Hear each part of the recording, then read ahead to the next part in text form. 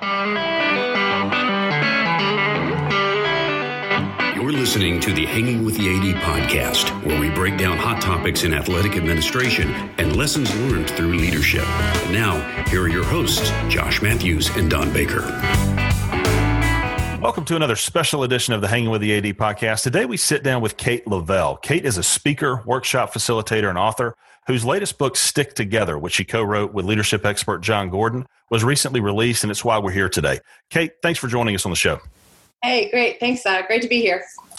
Now, Kate, I'm going to be a little selfish right out of the gate here. I'm going to ask a question from my 10-year-old daughter who is currently reading the book. And I say that you did hear that right. This is a book that I was able to read and learn from, and one that my 10-year-old is reading and learning from. I think that speaks to the scope of this work. But she wanted to know, why did you choose to write this book right now? And how much of your personal experience went into the book? That's a great question, especially for a 10-year-old. I love that. Yeah, you know what?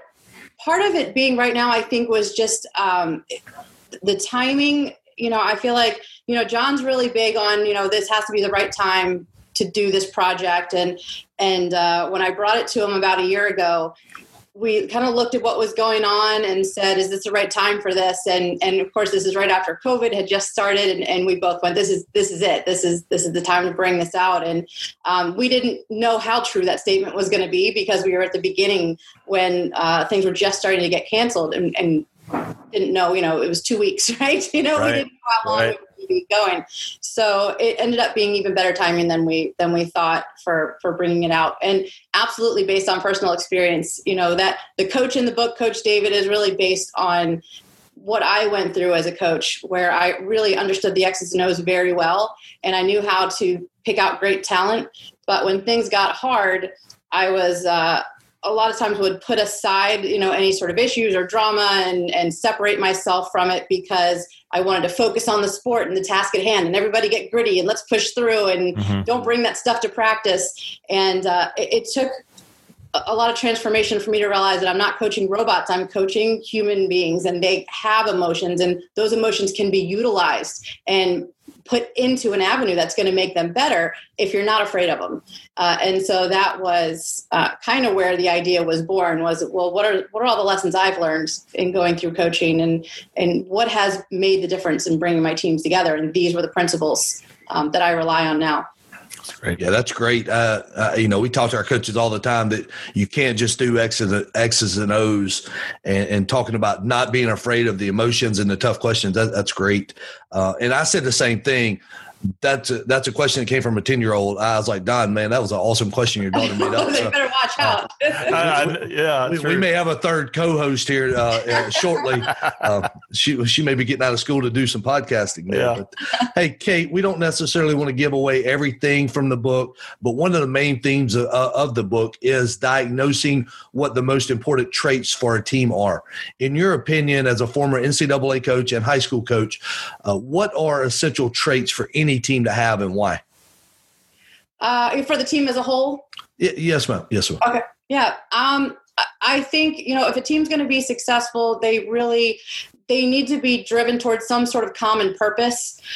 I have been ousted in games that we should have won easily by a team that was driven by some sort of greater purpose that they came in for. And it was either somebody's parent who was suffering through or trying to overcome cancer, or coach that had passed away during the season, or, whenever they came in driven with a purpose, it didn't matter what we brought. If we didn't bring our, kind of that emotional game with us, then we were going to be in trouble. And so I think having a defined greater purpose that everyone's fighting for each other instead of against each other is really powerful, as well as having a really strong connection. And there's 7 principles throughout the book, and we can talk about any of those, but connection, all of the principles in the book really lead to that one principle, which is connection. And if your team isn't connected, I used to use the kind of the analogy that you can poke somebody in the eye and it'll hurt.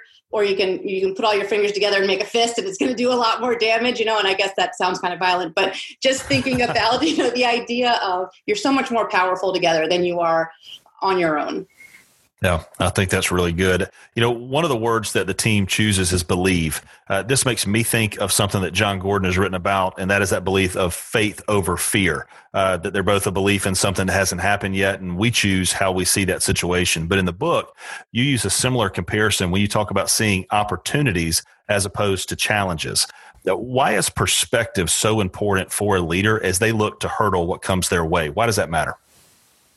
Perspective is, it literally is everything. Your reality is shaped by the story you tell yourself of what you see in front of you. And that's why everybody's reality is different, even though they see the same thing. It's really about the story and the power of being able to write the story, no matter what's happening in front of you, and decide what kind of story you're building. Is this a tragedy? Is it an inspirational story? Like, how is this story going to end?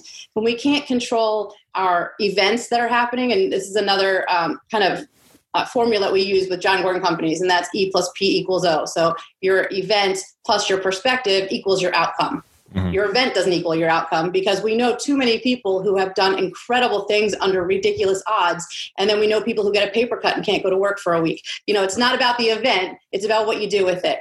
And so when you're a coach, if you have that belief system that, look, it's reality. We may not be where we need to be. My athletes may not be focused the way they need to be. There may be, a lot of work we have to do. I may not be on my A game, but I truly believe that we have the personnel, we have the will, we have what we need, and we're going to get here. And I'm going to believe it so strongly that even when you are struggling to see it, I'm going to help you see it.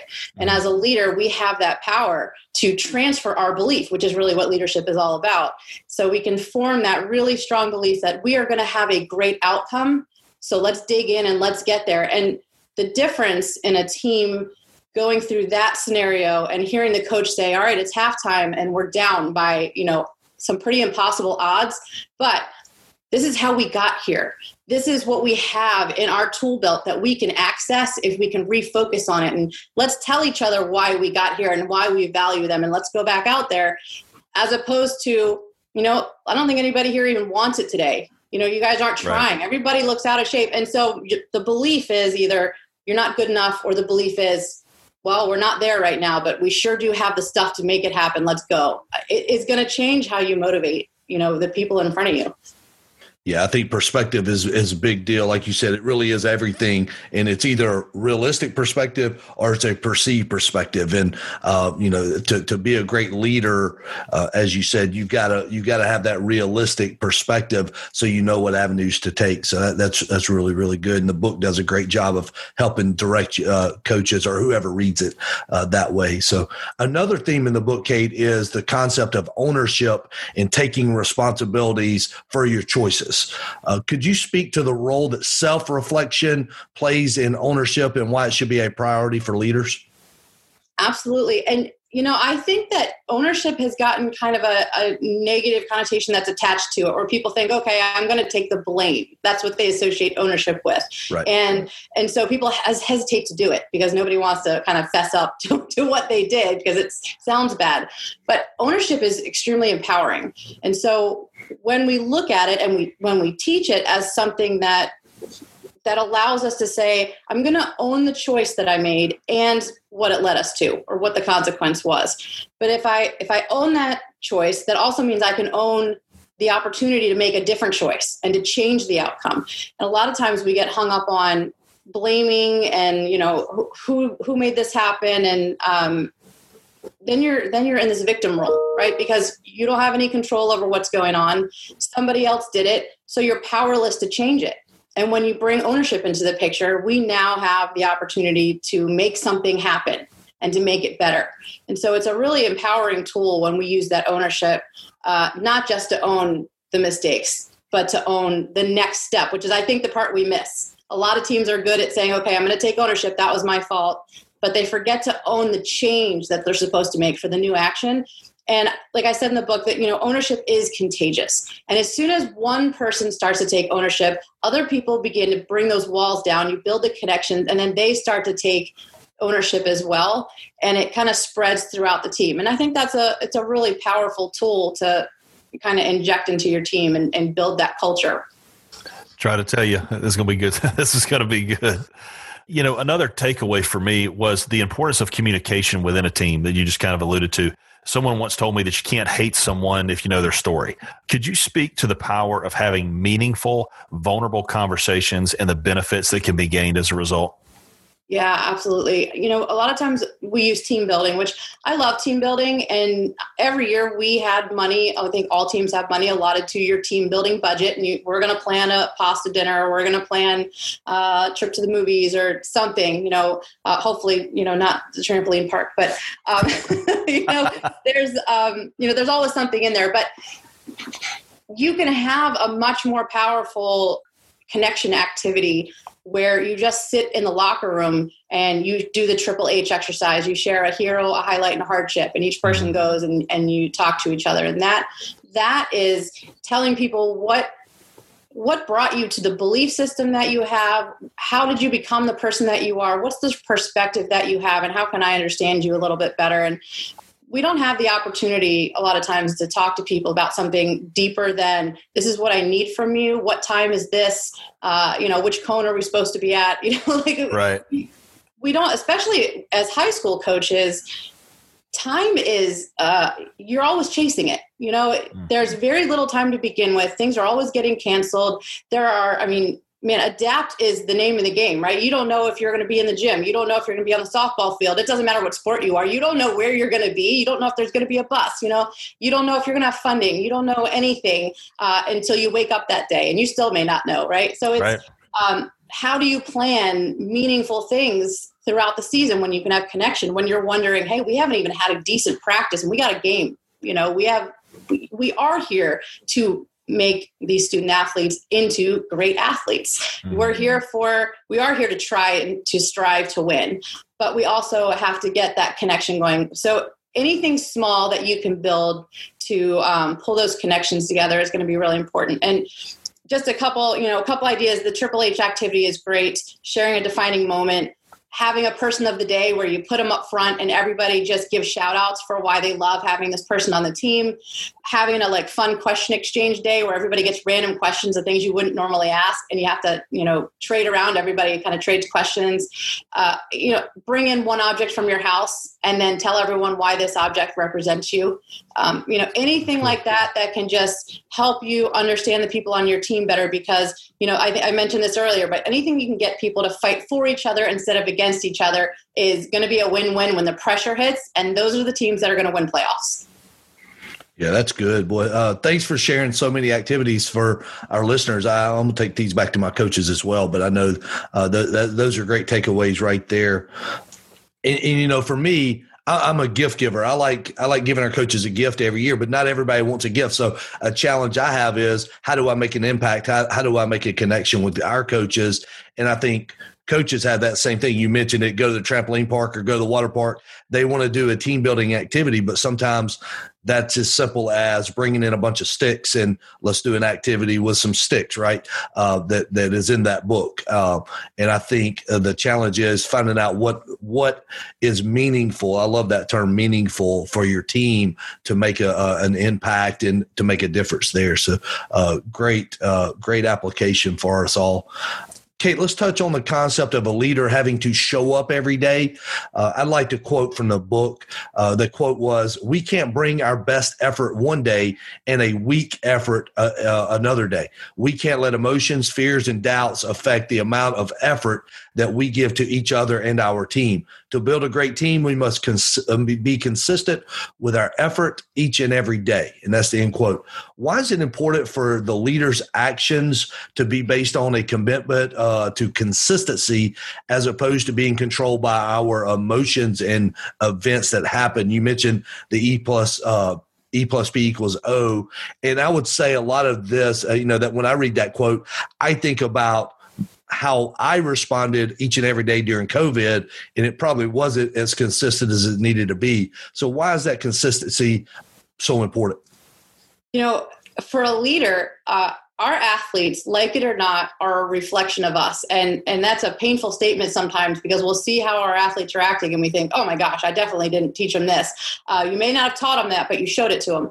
And so if you're inconsistent, your athletes are going to be inconsistent because they are, by nature, they want to please you. Whether they look like they do or not, on the inside, they want to please you. And that may show up different depending on the kid's personality and how they've been raised and the different authority figures they've had.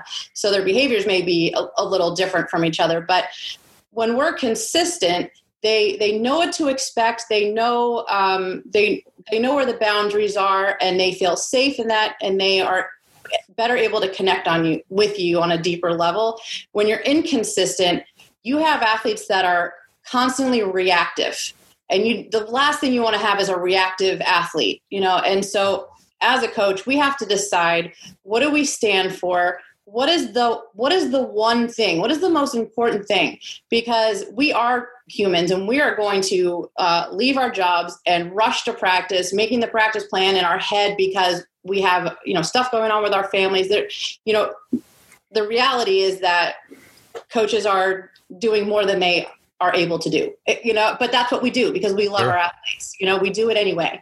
And that's part of the job, but it's difficult to go in and never have an emotion. So I like to take 5 minutes in the parking lot and just have an intention journal and just say, okay, what is the most important thing that I can say? I walked away from this practice today and say it was successful. And everything's not going to be successful. And, I can't try to cover 10 things, but what is the one thing? And is the one thing today that, they were really down after the last game. I want to make sure that their spirits are up so that we are moving in a better direction. Or the one thing might be, for a lacrosse coach, we haven't picked up a ground ball all season. If we can just make a little 1% improvement on that, that's going to be a successful practice. And so maybe it wasn't as focused and you didn't get through everything, but wow, we really did master that. So I can walk away and find success in that. And then you're not living in this constant frustration, which a lot of coaches end up in because that pressure to correct everything right away kind of weighs heavily on you because you're being graded, you're being microscoped, and everybody's, Monday morning quarterback, they're all deciding what you should have been doing. So pick that one important thing, pick 2 or 3 people that you are going to intentionally connect with that day. So you just it's not just a practice plan. It's got to be, a connection plan. And when you walk away from practice feeling really good about it, you can be more consistent with how you feel. And I just find that it helps you recenter because we can have a bad day at work and then go to practice and carry that in with us. So I think, that's something Josh and we were just talking about recently, this idea of stacking wins. Only one team's going to win the championship. So let's don't necessarily focus on that. Let's stack wins, little increment wins, and then let's stack them, and that will end up resulting in a bigger end game, and that kind of speaks to what you were just saying. Well, I like to use milestones, and so for high schools, a lot of high schools have they have locker rooms, at least somewhere they can use, right? So rather than having goals like, okay, we're going to try to get this many runs, or we're going to try to get this many goals in this much time, something like that. I like to say pick milestones and don't put a date on it. Just pick some really cool milestones that you want to hit this season and hang them up all over the locker room. And every time you hit one, celebrate like you just won the lottery. And if the milestone is that we made it to halftime without getting scored on, or we didn't drop a ball, or, whatever it is, they should be, lots of little small ones so that you can constantly be celebrating. That's the goal, right? Is to always have celebrations. So we lost, but we are going to go in there and we're going to, whatever, we're put stickers all over it, or, we're going to, whatever. Right. Yeah. We're shoot paintballs at it. Yeah. No. Whatever you can do to keep celebrations happening, because that's what drives you. And then you get to the end of the season, and no matter where you ended up, you're going to say, we improved and we hit so many of these milestones. The problem with dated goals, and I know the old, you're supposed to make it specific and time oriented and all of that, but what happens if you get to halftime and you didn't hit it? Right. How do you rally for the second half? You kind of set yourself up for failure. You do. And it's really hard to transfer the belief because you're also afraid that you're going to set them up for failure, and then they're not going to trust you anymore. So how about make it a milestone? We used to have in our lacrosse team, if you score in the first 10 seconds, which is basically win that draw, get down the field and knock that thing in the net. Anytime we scored in the first 10 seconds of any game, they got donuts the next morning. and I would drop off donuts at school. And so I would forget all about it. And then you'd see them counting down on the sidelines and earning donuts, and the other teams have no idea what's going on. But it's, it was just something to check off and kind of keep them going. It's good. That's really good. Kate, as we wrap up here, could you speak to the action plan that is associated with the book and the other resources that accompany Stick Together and where our listeners can find them? Yeah, absolutely. So if you buy the book, then you can go to sticktogetherbook.com, and there's a redemption form that I guess you just show, where you purchased it, and then you'll get sent the action plan. And the action plan is really have you all seen it? Did you get a chance to see it by any chance? Yeah, I have it actually. Yes. I have it somewhere over here. So basically it's just got discussion questions that take you through all of the different principles in the book. So it's very helpful for coaches if you want to use it for a book study. And it's such a quick read that it really is a great book study for high school kids, even middle school kids, as well as your coaching staff to kind of dig into. Otherwise, other resources I'm trying to think of, we'll probably have some videos up at some point. There's going to be some posters that you can download that are going to be there. My Power Positive Summit talk is going to be on Stick Together. So that's free. People can sign up for that. I think they can probably still get into that. I don't know. That's most of it. And workshops. So coaches can actually bring me in virtually or in person, and we can do them anywhere from an hour to 3 hours. And we go through all the principles of the book, and we let them discuss how do we apply this here? What's our plan going to be, and how are we going to keep it alive for our season and for the rest of the year? And something you just mentioned there, I know that we mentioned my daughter earlier, and we have a lot of high school ADs that listen to this, but we also have some middle school ADs that listen to this. And you touched on that being able to do this as a book study, it can be done at almost any level. I mean, I think that's the beauty of what you guys have done here. And for anyone who's not familiar with the book, just the story is a short fiction story, and it covers a high school basketball team who is struggling to come together. Lots of talent, but they fail to come together for the playoff game, get knocked out early, and the next year the coach says, all right, I failed my team. What can I do? And based off of the Aesop's fable of the sticks, he comes up with a plan to teach the team principles, give them a challenge, and to find a way to come together through the season. And it's something that you can replicate with your own team, as well as just have them read it and learn along the journey as they're going through it. Yeah, it's great. I see the book there in the background. And like you said, it is a short read. It's a quick read. It's illustrated, which I think helps out, just kind of connect with the book. I was mentioning it to another coach and talking about the sticks. And he said he had heard the same kind of principle being used with pencils. So if you don't have a lot of woods, if you live in a place where there's not a lot of sticks, every teacher and coach probably has pencils somewhere. So you could definitely do that. But also, I would say to a coach or an athletic director, if you're looking for core values, those core values are already really presented in that book.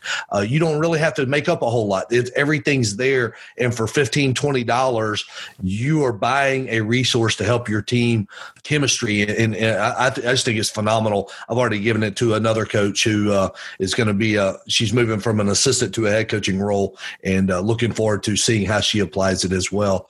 But Kate, obviously Stick Together is the book we want to talk about today, but you have another book, and it's called Confessions of an Imperfect Coach. I know our girls lacrosse coach at Pope, he has read it. And when he was speaking in front of our coaches one day, he referenced it as how it helped him develop as a coach and as a head coach. So tell us a little bit about Confessions of an Imperfect Coach. Yeah, that started out as almost like a journal entry. I actually had I met John in an airport, and so this is kind of your lesson of get your head out of your phone and pay attention to who's around you, because you don't know how it's going to change your life.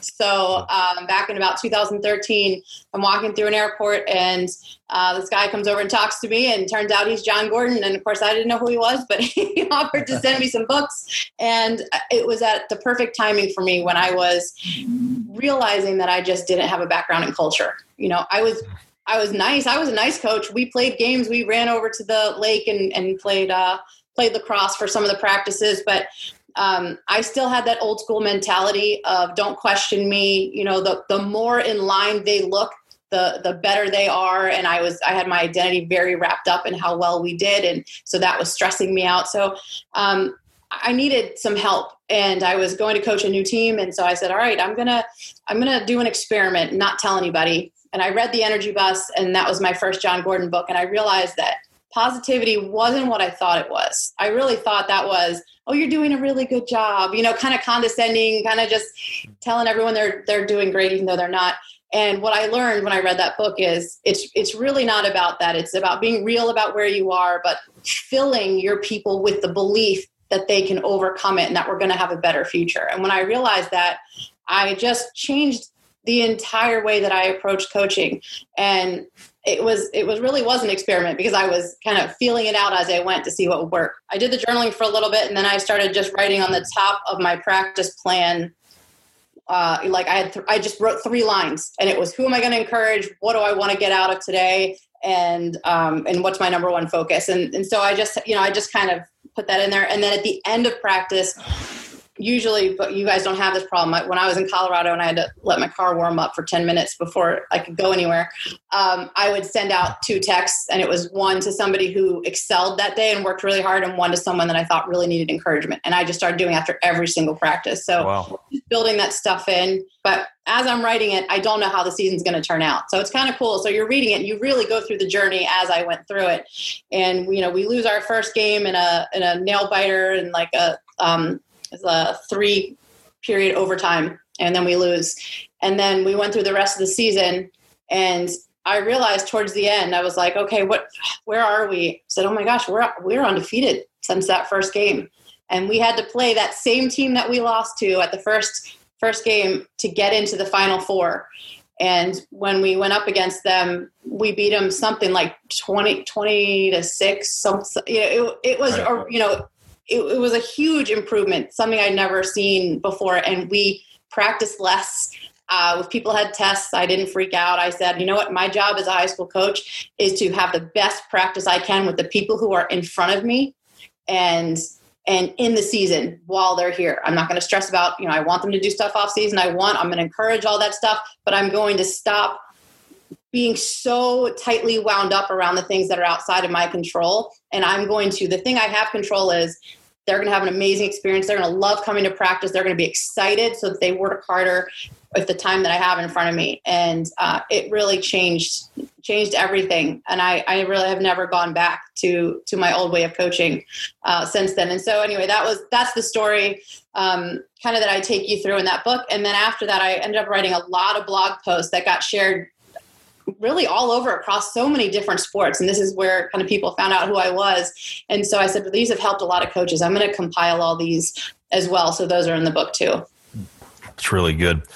Kate, thank you so much for the pleasure of your time today. Josh and I believe that this book is going to help a lot of teams and leaders, and it's our hope that after today, others are going to think that as well. So thanks again for the time. Yeah, absolutely. Thanks so much for having me on. I appreciate it.